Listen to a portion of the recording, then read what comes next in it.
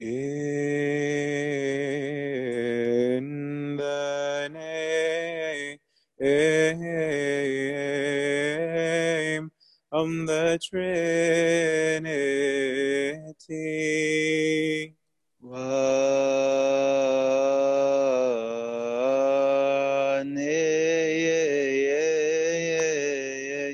in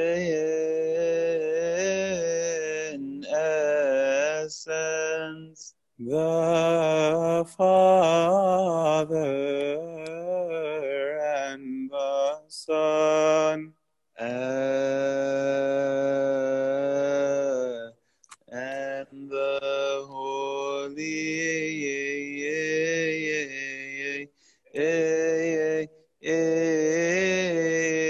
Spirit.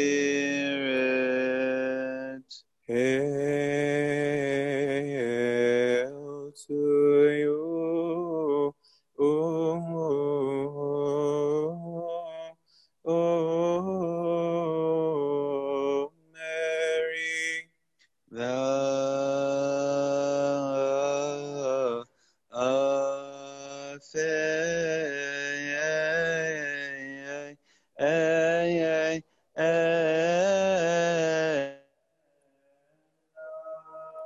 Who has born to us Longus.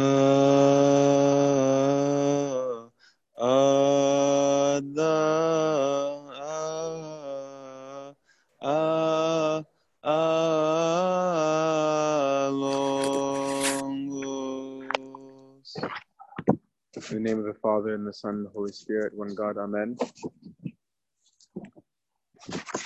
Forgive the tone of some of the homilies this week, as this is a week where it's not the time to talk about how good we are and what we want from God, as much as we're accompanying our Lord in his passion and hopefully recognizing our role in the passion.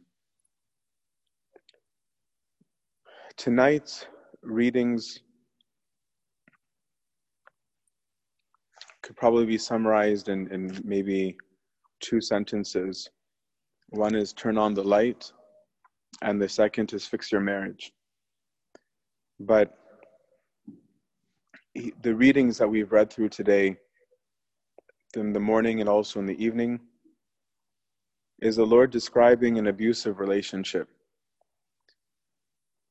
And not just an abusive relationship where we don't take our spouse seriously or treat our spouse with any kind of love, but a relationship where we boast in our shame. And the Lord is saying throughout the readings, throughout the prophecies, you'll be visited. You're going to be seeing me as I am. And he warns those, as we saw in the first hour, the very last sentence of the prophecy, saying that some of you despise the ordinances, saying in your hearts, he won't do anything good and he won't do anything evil. And he's saying, even you're saying this in your hearts, this is your disposition towards me, of saying, do whatever you want. It's not like he's going to do anything, which is the state of so many of us, where we treat God like he's not real and say, it's okay. God loves. But God today says to us, actually, I hate sin. And so he's going to tell us to sober up, and we'll go it piece by piece. And he says, I will search Israel with a lamp. I'm going to turn on the light.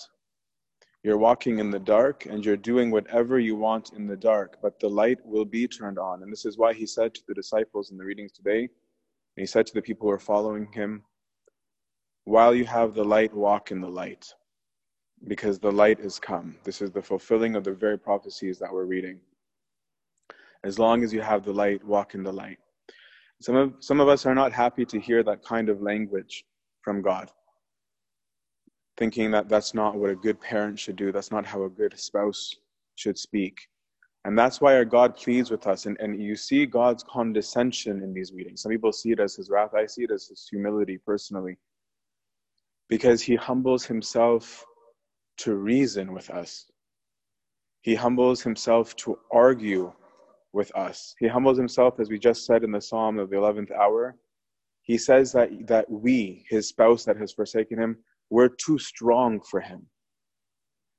He says, they have overtaken me. We have overtaken him. This is the humility of God. So if we zoom out throughout the week of what's going on in the big picture and then zoom in onto what's going on in these readings and how they apply to us. If we zoom out, our God has every right to be upset. Our God is stepping out and saying, what did I do to you? What have I done to you other than give? I made you. I didn't need to make you. I made you healthy. I made you out of love. And all I asked from you was love. And I specifically chose you as a people. You, the people of Israel, and us, the people of the new covenant. I chose you. You didn't choose yourselves. I chose you. I chose you. I married you. I married you, and I love you. And I love you exceedingly much. And I elected you. And yet this disease took you over. The disease of your self-love. The disease of you choosing yourself. And God hates disease. God hates disease because he's a jealous God. He's a lover who cares actually about his lover. Show me a good spouse who's okay with somebody else flirting with their spouse. And ask yourself if that's a good spouse. Show me a spouse who doesn't get upset when someone else is trying to steal his bride. Show me a spouse that you think is good, who's not enraged if somebody tries to violate his spouse. This is what our God is saying. Let all things be totally consumed from the face of the earth, says the Lord. Let man and cattle cease. Let the birds of the air and the fish of the sea be consumed. I shall drive mankind from the face of the land. This is a lover saying, I've had enough. I can't. What kind of marriage is this? I will stretch out my hand against Judah, my beloved, and against all the inhabitants of Jerusalem, my chosen people, and I shall remove the names of your lovers, Baal, your new lover. I'll remove his name from this place and the name of the priest, because even my chosen priests don't worship. Even my chosen priests are unfaithful to me. And I'm going to remove those people who fake give me honor from the housetops and who swear oaths by my name when you're not my spouse. You're not acting as one. Those who turn away from the Lord. He's saying, I'm taking back my stuff. These things that I gave you, they only meant something when we were in relationship. But when you take them and pan them off as though they're yours, these gifts that I gave you, not only do you pan them off as though you're yours, as though they weren't a gift, you're not just doing that. You're giving them to your new husband as though they were yours. And when you do things in my name that are lies, it's insulting. When you take really intimate things that were between us and you give them to other people, it hurts me. And I'm upset, is what the Lord is saying. And he's saying, you've been acting like I don't exist, like I'm away. Well, I'm coming. The day of the Lord. Fear before the presence of the Lord God, for the day of the Lord is at hand. We read in the first hour of the eve of Monday. The Lord has prepared his sacrifice. Look at his response. The Lord has prepared his sacrifice. He's responding to our evil with his own sacrifice. He has sanctified his guests, and it shall be in the day of the Lord's sacrifice that I will take vengeance on the princes and on the king's house. I'm going to attack this guy who took my spouse captive. That's why he said in the Gospels, the prince of this world. He says, I will ravage the one who has taken my spouse, the prince of this world, Beelzebub. And I will openly take vengeance upon all those in the gates of that day. This is the day of the Lord. It's like avoiding going to the doctor when you've been sick, thinking you'll get over it. It's like facing up to the creditors when you've ran away from your debt for too long. It's like seeing your dad after you're exposed for stealing his money. It's the inevitable day when the lie that you're living is somehow exposed, when you are discovered as a cheating spouse. It's a fearful day. For the great day of the Lord is near, it is near and quick. And he says it'll be especially a fearful day for people who have been saying things like, the Lord shall not do any good, nor shall he do any harm. Do you walk around with the attitude of, it's not a big deal? The Lord won't mind. It's not that serious. Why are you so worked up about it? Well, it's Christ who's saying, well, it is a big deal. So what are we doing wrong in this whole thing? We're not like the grain of wheat. Unless a grain of wheat falls into the ground and dies, it remains alone. But if it dies, it produces much grain. He who loves his life will lose it, and he who hates his life in this world will keep it for eternal life. Our disease is that we don't choose the other. We don't live for the other. We don't live for God. We don't live for our neighbor. We don't live for anyone but ourselves. We don't die to ourselves. We hate everyone and love ourselves. So what do we do? In the third hour we read, O untaught nation, be gathered together and united to one another before you become like a flower that passes away. Come together, be united. Before the anger of the Lord comes upon you, before the day of the wrath of the Lord comes upon you, seek the Lord, all you humble of the earth. Bring about justice, seek righteousness, give answer to these things so you may be sheltered in the day of the Lord. He's saying, number one, get back together, be united. Stop living for yourself. It's bizarre that people's quarantine is becoming a source of unity. That your isolation in some cases is making you unite. Well, this is good. Unite with one another for good rather than bad. Second, that reading said, seek the Lord. Seek the Lord. Don't hide from him. Don't hide from him. Seek him. When a person knows they've done something wrong, your fear of going to that person or your wallowing in what you're doing, depending on which is your attitude for the reason why you're not returning, can do one of two things. If it's your fear, it reinforces your distance. It makes you afraid to be reconciled. It makes you afraid for it to be fixed, and it makes it harder to fix from your end. And if you're running away because you enjoy what you're doing, you just get more and more sick, and you run the risk of dying from your disease. Seek the Lord.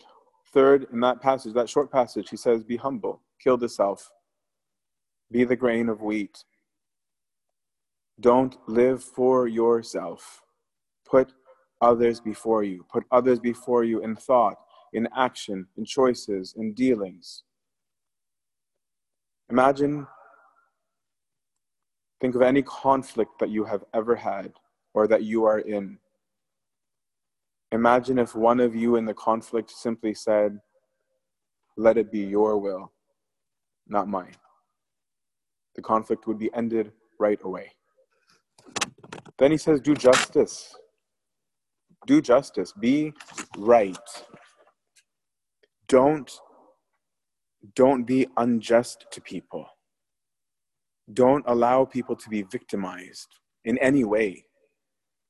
Don't allow yourself to get something that's not your due at the expense of someone else. That's not just. Don't want things that don't belong to you. That's not just. Don't take things that are not yours. It's not just.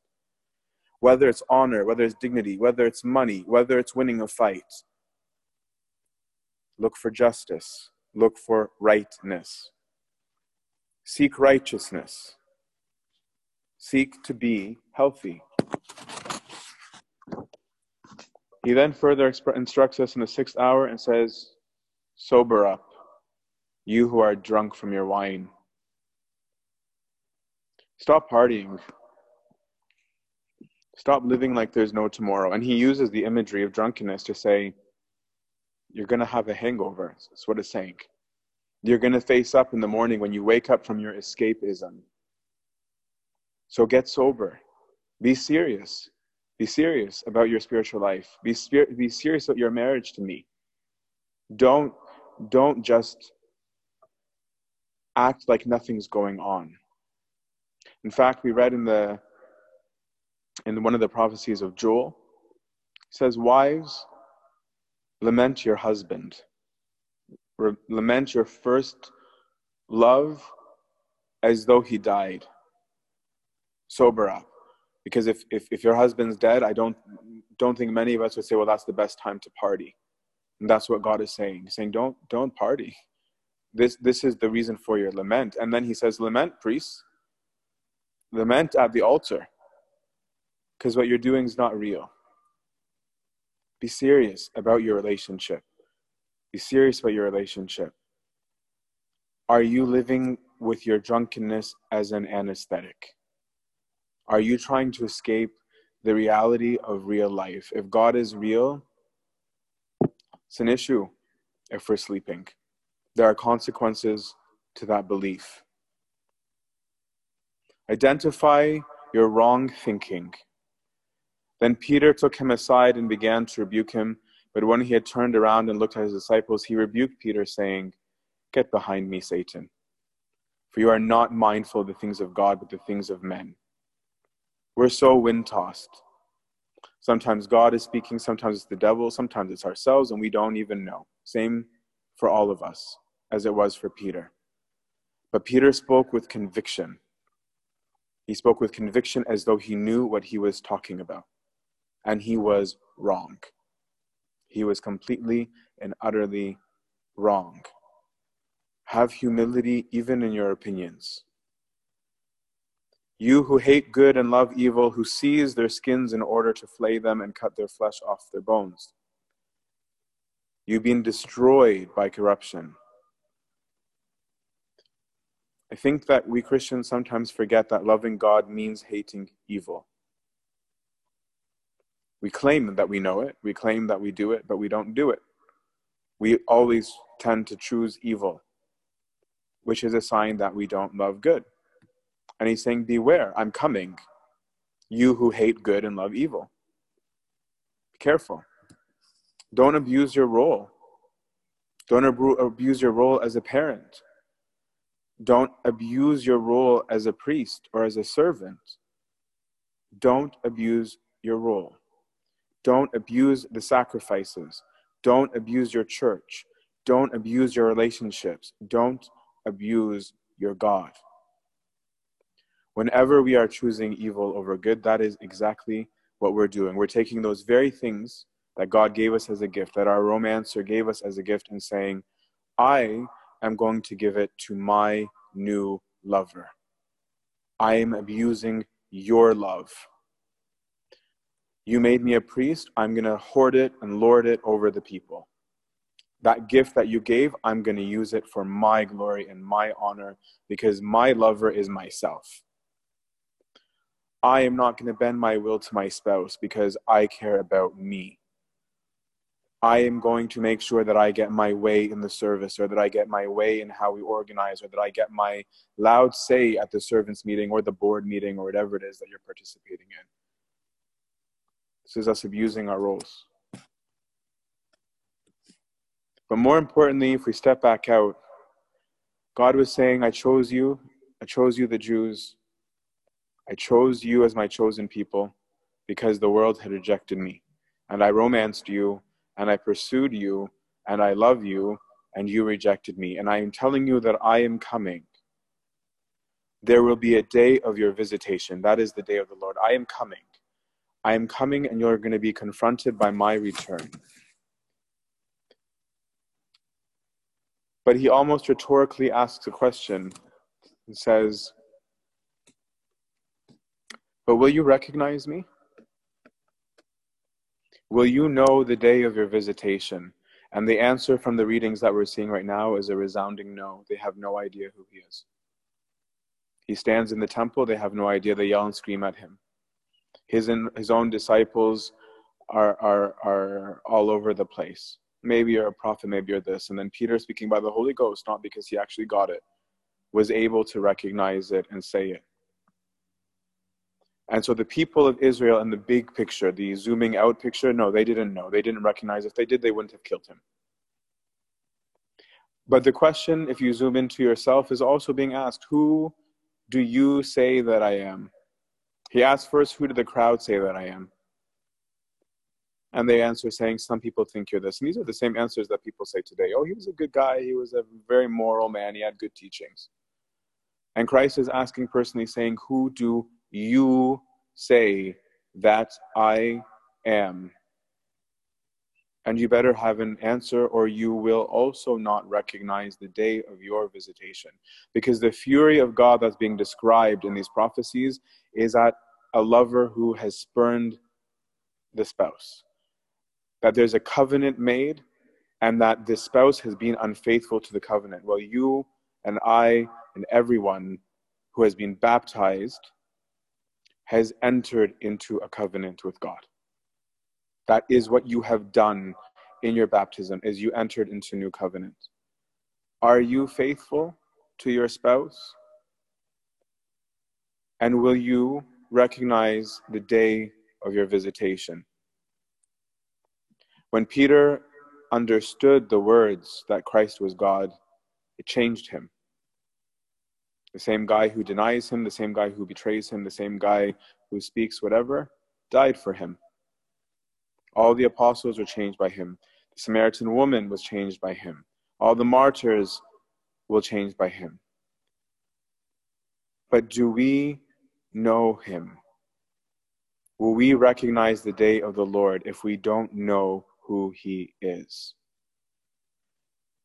He says something very tragic in the prophecy of the 9th hour. It's the very last line. You were pursued without anyone pursuing. I was chasing you. I was begging you. I am begging you. And so here we see in all these readings and all these things, these are things that we can do to fix it. But in spite of all of this wrath, in spite of all of these words that the Lord is saying that sound like he is so upset, in every single hour we see that he's still committed. He's still committed to fixing it, even though it's not his fault. He's still committed to pursuing us even when we're rejecting.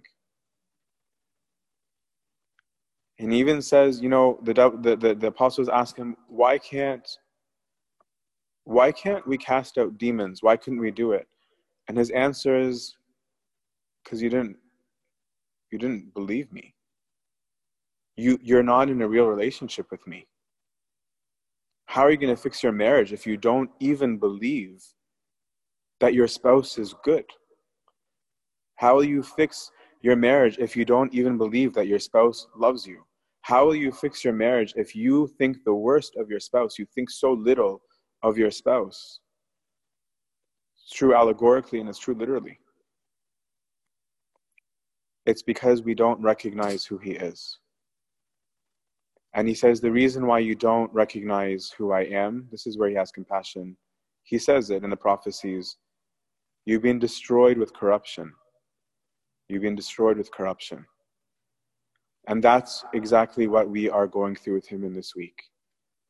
Is that our Lord says, since you have been destroyed by corruption, I'll destroy corruption. I will put corruption on me. I will enter into your state. I will enter into your state. I will still pursue you even though you don't pursue me, to the ends of the earth, to the pits of hell itself, literally. And I will rescue you because you are my lover. May we all respond to him and say, Lord, forgive us for not knowing who you are. Forgive us that we don't pursue.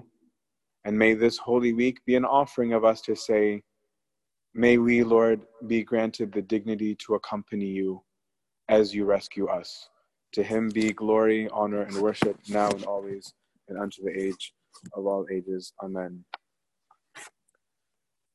Christ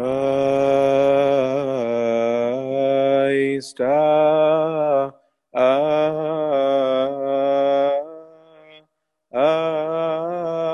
Savior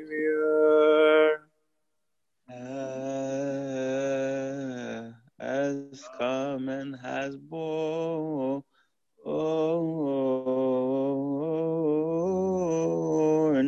suffering, that through his passion we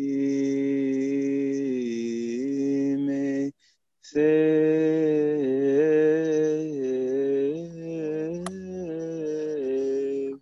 us.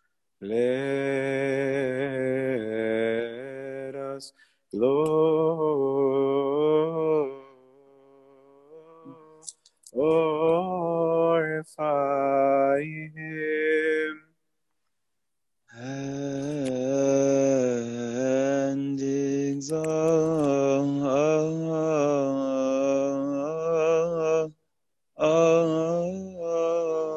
his name. For he has had mercy on us, According to his grace